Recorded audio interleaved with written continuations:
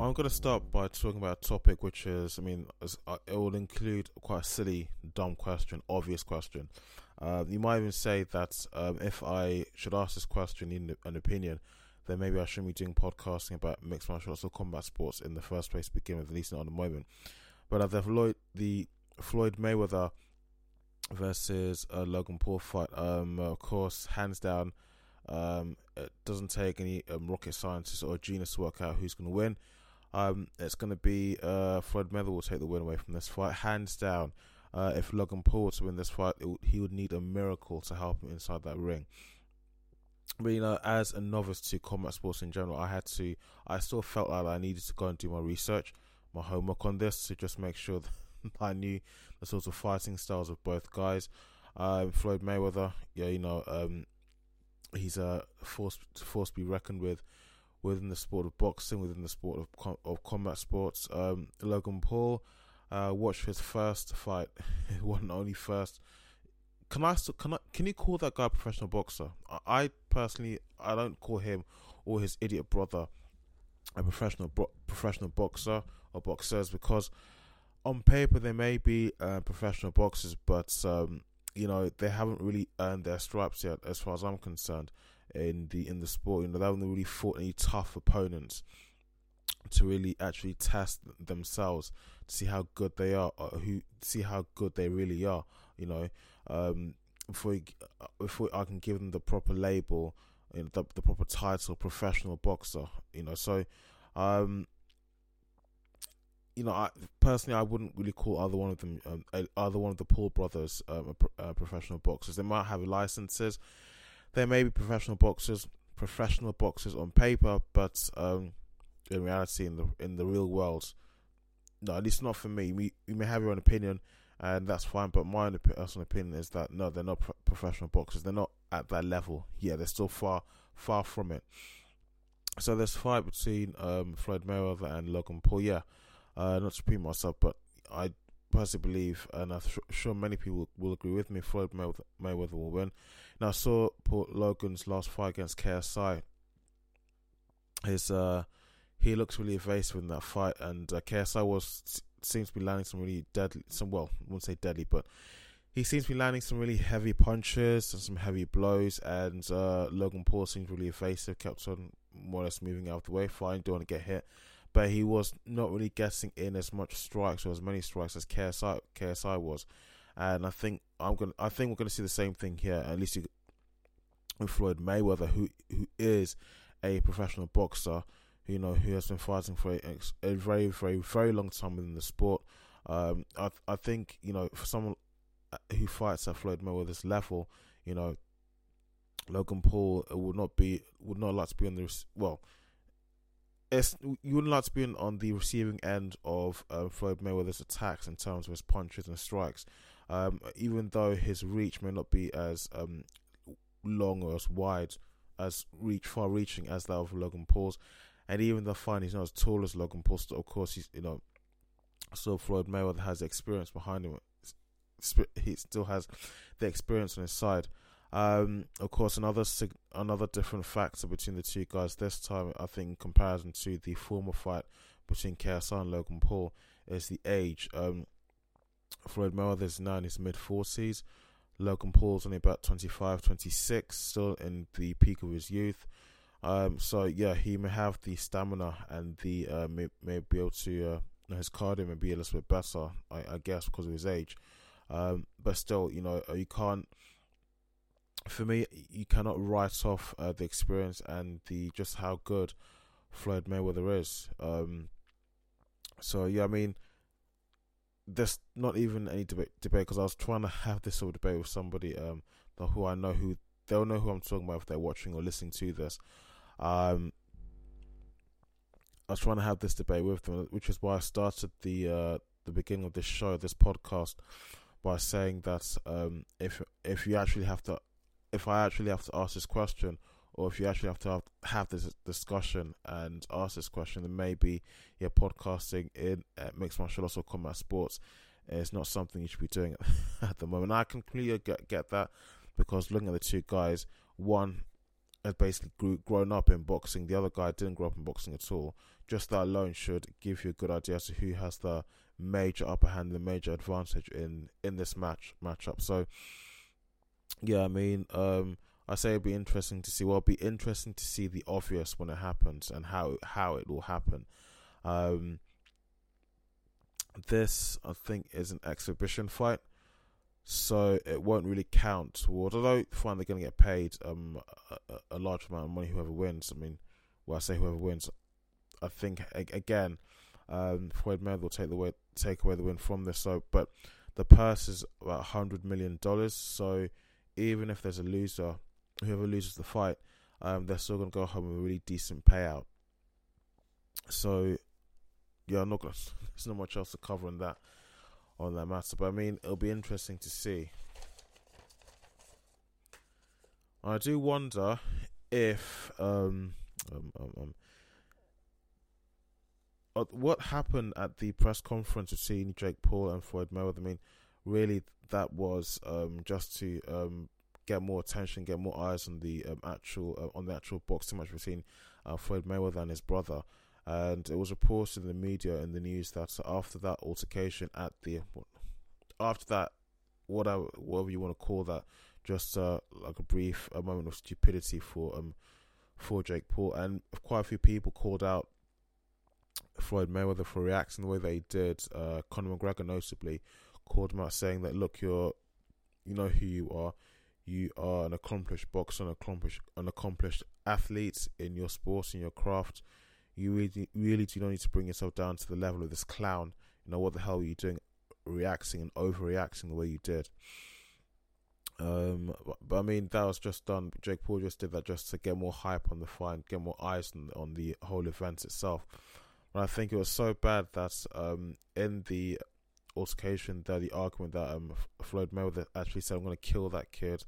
The guy's a bum," just pissed him off so much. And it was reported that Logan Paul had actually drafted in and had hired 24/7 security. So I'm not sure if that's true or if it's actually true, or if that is just something he said for for hype, again, for more attention, to get more attention, more eyes on this event.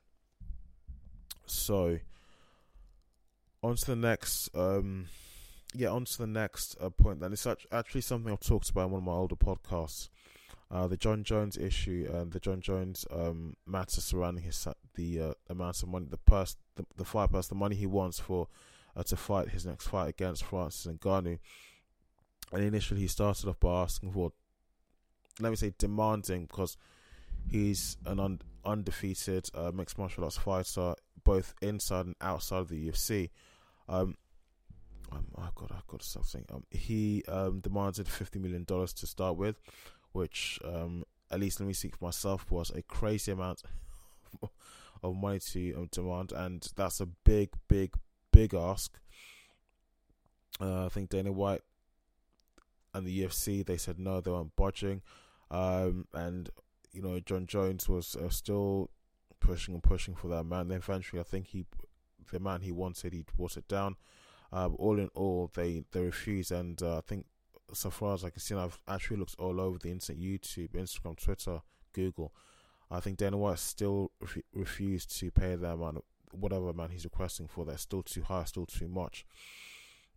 And in the meantime, of course, Jon Jones has been increasing his weight, preparing to fight at a heavyweight level. And I think after all said and done, he said, okay, fine, if that's the case, I'm going to take another year out of fighting and come back in the next year, when the sport's going to be even bigger, going to have bigger names fighting in the weight division that I'm currently training, preparing to meet that particular weight. So you see, why I was kind of like having like a to and fro with somebody on this about somebody on Instagram, and the point I was making is that despite how good you are in the sports, the Conor McGregors, the Jon Joneses, if the employer really doesn't want to pay you the amount of money you're requesting, they can I was saying they have less to lose than you, who's essentially, John Jones is an employee of the UFC. He fights for the UFC. The UFC are his employer. If they do feel they'll think they just don't want to pay the amount of money that you're demanding for, no matter how good you are at what you do, your job, again, they can. And I made the point that in this sport, mixed martial arts, there's newer, younger talent coming in virtually all the time. And if the UFC sees that they're good, they can throw all their attention on them, on those younger stars, and build them up into stars. As Chael Sonnen said in one of his own videos. But no, he's someone he's a retired fighter who I do listen to a lot. He said that sport, mixed martial arts, is about today, here and now, and here and now kind of gives you a good prediction, a good idea of what's to come. Not about the past. So I mean, John Jones could come back next year, but it depends. I mean, I kind of guessed this, and it's something I also heard elsewhere. I was surprised to see to see that other people actually thinking, kind of like showing the same opinions that I was having at the same time. He can come back whenever he wants to, I guess, or at least not after such a long period of time.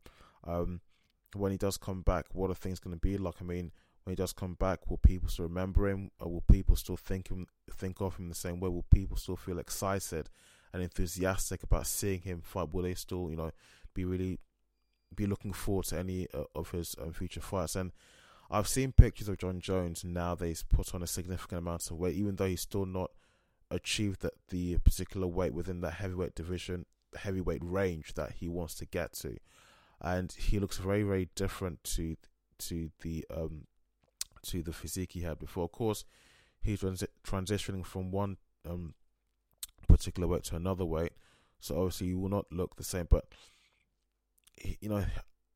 people are questioning. Even I myself, I've wondered how the athleticism, the agility, and the athleticism alone, that's going to be affected quite a lot, because he looks very different. He looks like he's not going to be able to move as well as he could do before. From what I can see, I really want to say this without sounding like I don't know what I'm saying, but his physique, his body doesn't really look like it's let's say naturally molded for a heavyweight, an athlete, a mixed martial arts athlete that competes in the heavyweight division. It doesn't really really look that way at least from what I can see anyway. That's my opinion. So it does make me kind of wonder whether how he's gonna compete in that particular division, in the heavyweight division. He can go away and come back again at, say, in another year, in the next 2 years or so. But I mean, the sport would have changed by then. Again, like I said before, there's always newer, younger talent coming into the sport and rising up the ranks if you're good enough. And if they like you, if the UFC likes you, if Dana White likes you, if the fans like you, then the promotion will have no problem with promoting you and trying to build you up as much as they can do into a star.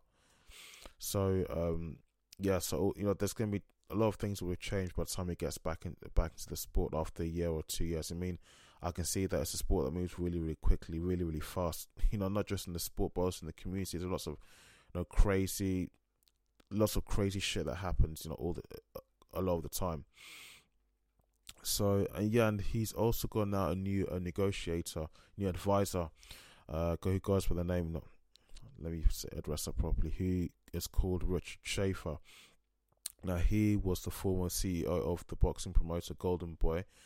Golden Boy, which is, as most people know, is a boxing promotion owned by veteran boxer Oscar De La Hoya, and he's someone who I'm going to talk about. Make a few points afterwards. Just finishing off this point about John Jones. So he's a well-known figure in boxing. He was responsible for the events that included big names in boxing, including Floyd Mayweather, Oscar De La Hoya himself when he was still competing, Canelo Alvarez, Bernard Hopkins, Marco Antonio, and Juan Manuel Marquez. So he's someone who actually does know his stuff. He knows his knows how to negotiate, how to advise the athletes who he is representing, and he's also on good terms with Dana White. So I'm assuming, speaking for myself, this is someone who will be able to help John Jones' situation in terms of getting the sort of salary that he wants for this particular fight. So he's someone who potentially can help John Jones a lot. So let's just see how it goes. I believe that when John Jones returns, things will have changed in the sport a lot. I do personally believe that, and not forgetting what my friend told me when I was talking about the situation to him. I just say to him, look, if the employee really is just wasting the employer's time by whereby they keep pushing for something that the employer isn't really prepared to give them, such as a higher salary or more money for something, $50 million for a fight, no matter how good you are in whatever it is you're doing, whatever your craft may be. Excuse me. I said they could cut you and just move on. I made that point again. There's always newer, younger talent coming to the sport and rising up the ranks, so they can just throw their attention on those guys. Again, as a fighting promotion, especially when it's a promotion such as the UFC, and they've got a big chunk of the mixed martial arts market, they can get away with a lot. Many fighters do believe that unless you force in the UFC, whether you start in the UFC or whether you're going to the UFC, come out from another organization such as Bellator, PFL, or One Championship, then you haven't really cemented your name as an athlete in the sport of mixed martial arts. You will never really be known and given that proper recognition as a mixed martial arts athlete in the sport of mixed martial arts. And I can see that. I mean, a lot of the names who are well known in the sport of mixed martial arts, they're either in the UFC or they've been in the UFC, where they've made their name for themselves before moving to another promotion, before moving to Bellator, PFL, or a One Championship. So it's that's just, I'm guessing for the time being, that's just how the sport works. Now, Oscar De La Hoya versus GSP. Initially, this was a fight that I thought would have been exciting to watch and exciting to see. And when I heard about what these sorts of implications it would have for the UFC, I thought that, okay, this could actually probably, well, you can't be on top all the time.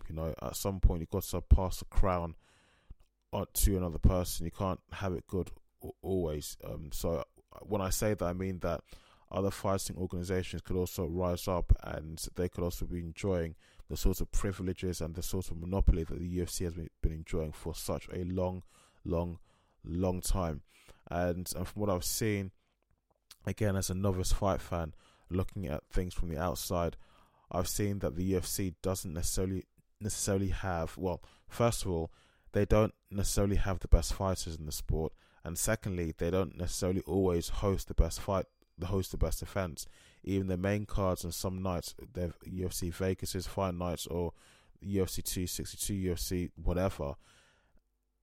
Even the main headlining main event, co-main event, have not always been that great. I think for the past month or so far, this year alone of 2021, a lot of the fight cards, at least the main fight cards, and that main fight card, the main event and the co-main event, have not been that entertaining. It's been quite dull. So, and I've been looking at other organizations again, PFL, One Championship, Bellator, and it's quite disheartening that when you watch the fights, when you watch the events, and you actually watch the fighters of other organizations, not necessarily just the UFC, but you look at the events of other organizations. And I'm really impressed. I'm really entertained and really happy with the sort of events I'm seeing, how the fighters perform, and that they fight really, really well. It's although this may not mean much to many people, it's quite annoying to me that this organization and that effect trickles down to the fighters. These guys do not get the recognition that they deserve for the sorts of events they put on, and for the fighters, for how they perform. They're really good at what they do, because of the organization that they're in, and because of the organization just doing the best they can do. Because again, it's also down to branding, how well you're known as a brand. It's quite unfair, and just because the UFC has that sort of monopoly in the market, they can get away with so much. They got that star power with their brand alone, and so many people be anticipating huge fights, and they tune in every Saturday or Sunday night, and they're quite dismayed with the performance that they're seeing inside the octagon. So going back, I kind of went off on a tangent there, but going back to the main points I started this with GSP versus the Oscar De La Hoya. So initially the fight was blocked, and it was blocked by Dana White because I think he was thinking of things from a business standpoint of view.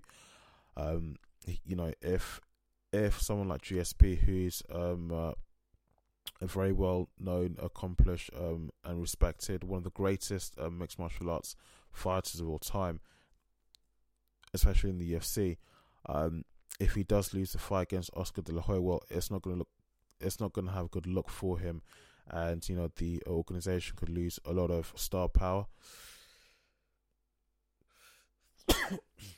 Excuse me, star power, and of course, it will be testament that this organization doesn't necessarily have or host the best events or have the best fighters. Even though this guy's been retired, GSP trains all the time, even now that he's not really competing. Oscar De La Hoya, on the other hand,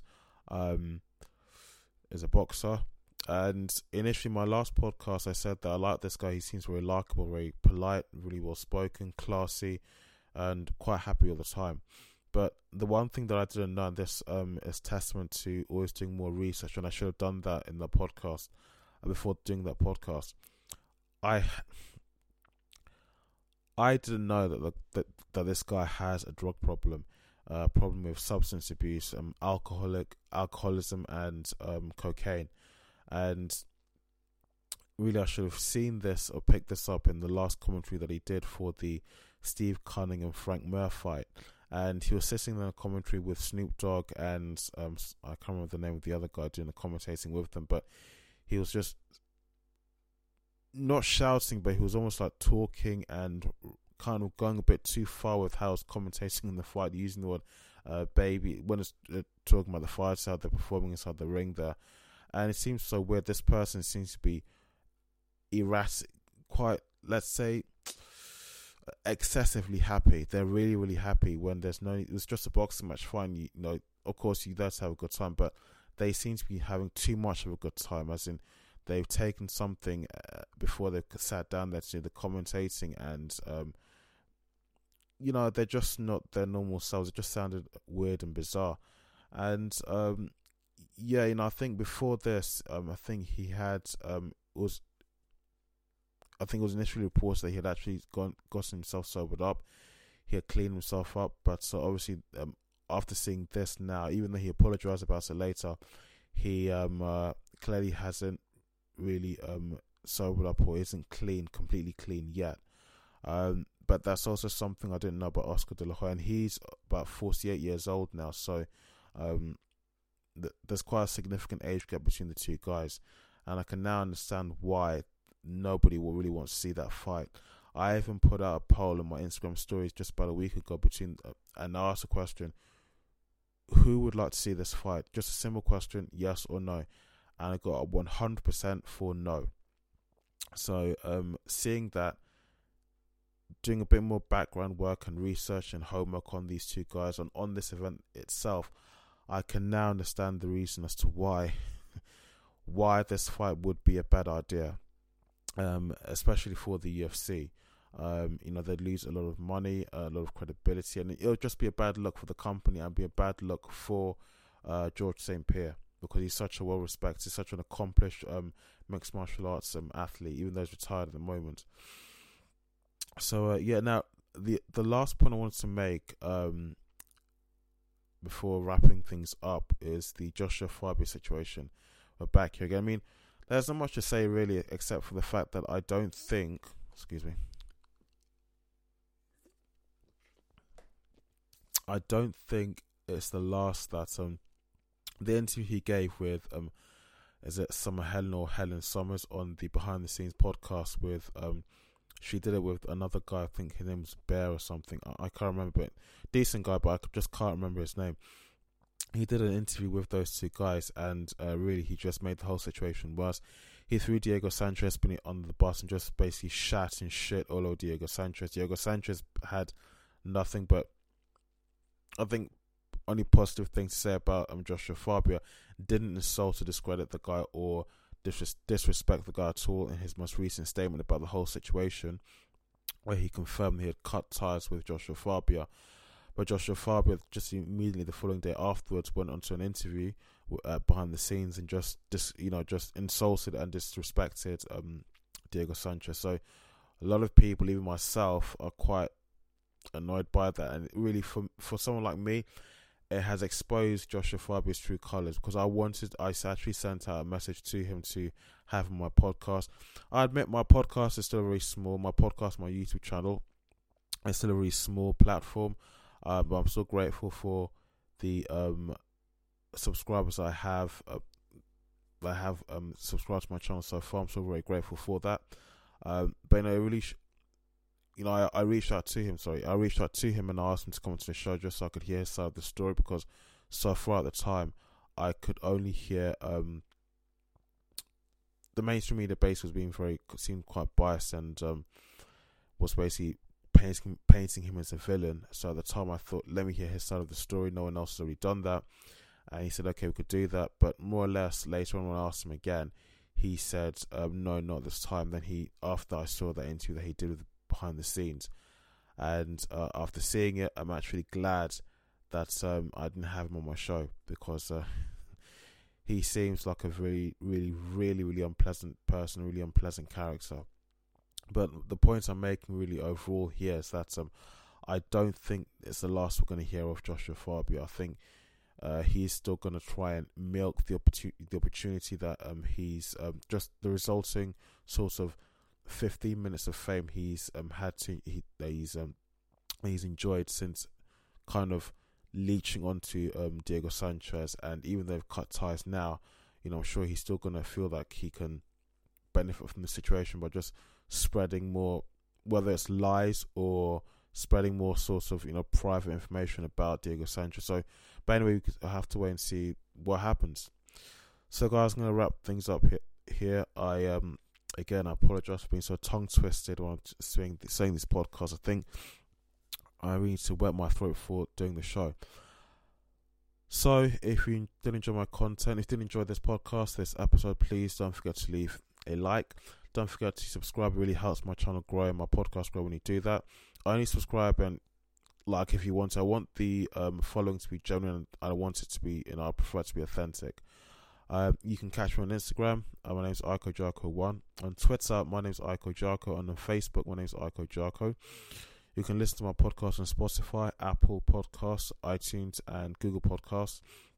And I think in some place at the moment, it's my audio and my videos are being shared into other platforms as well. So once again, guys, thank you.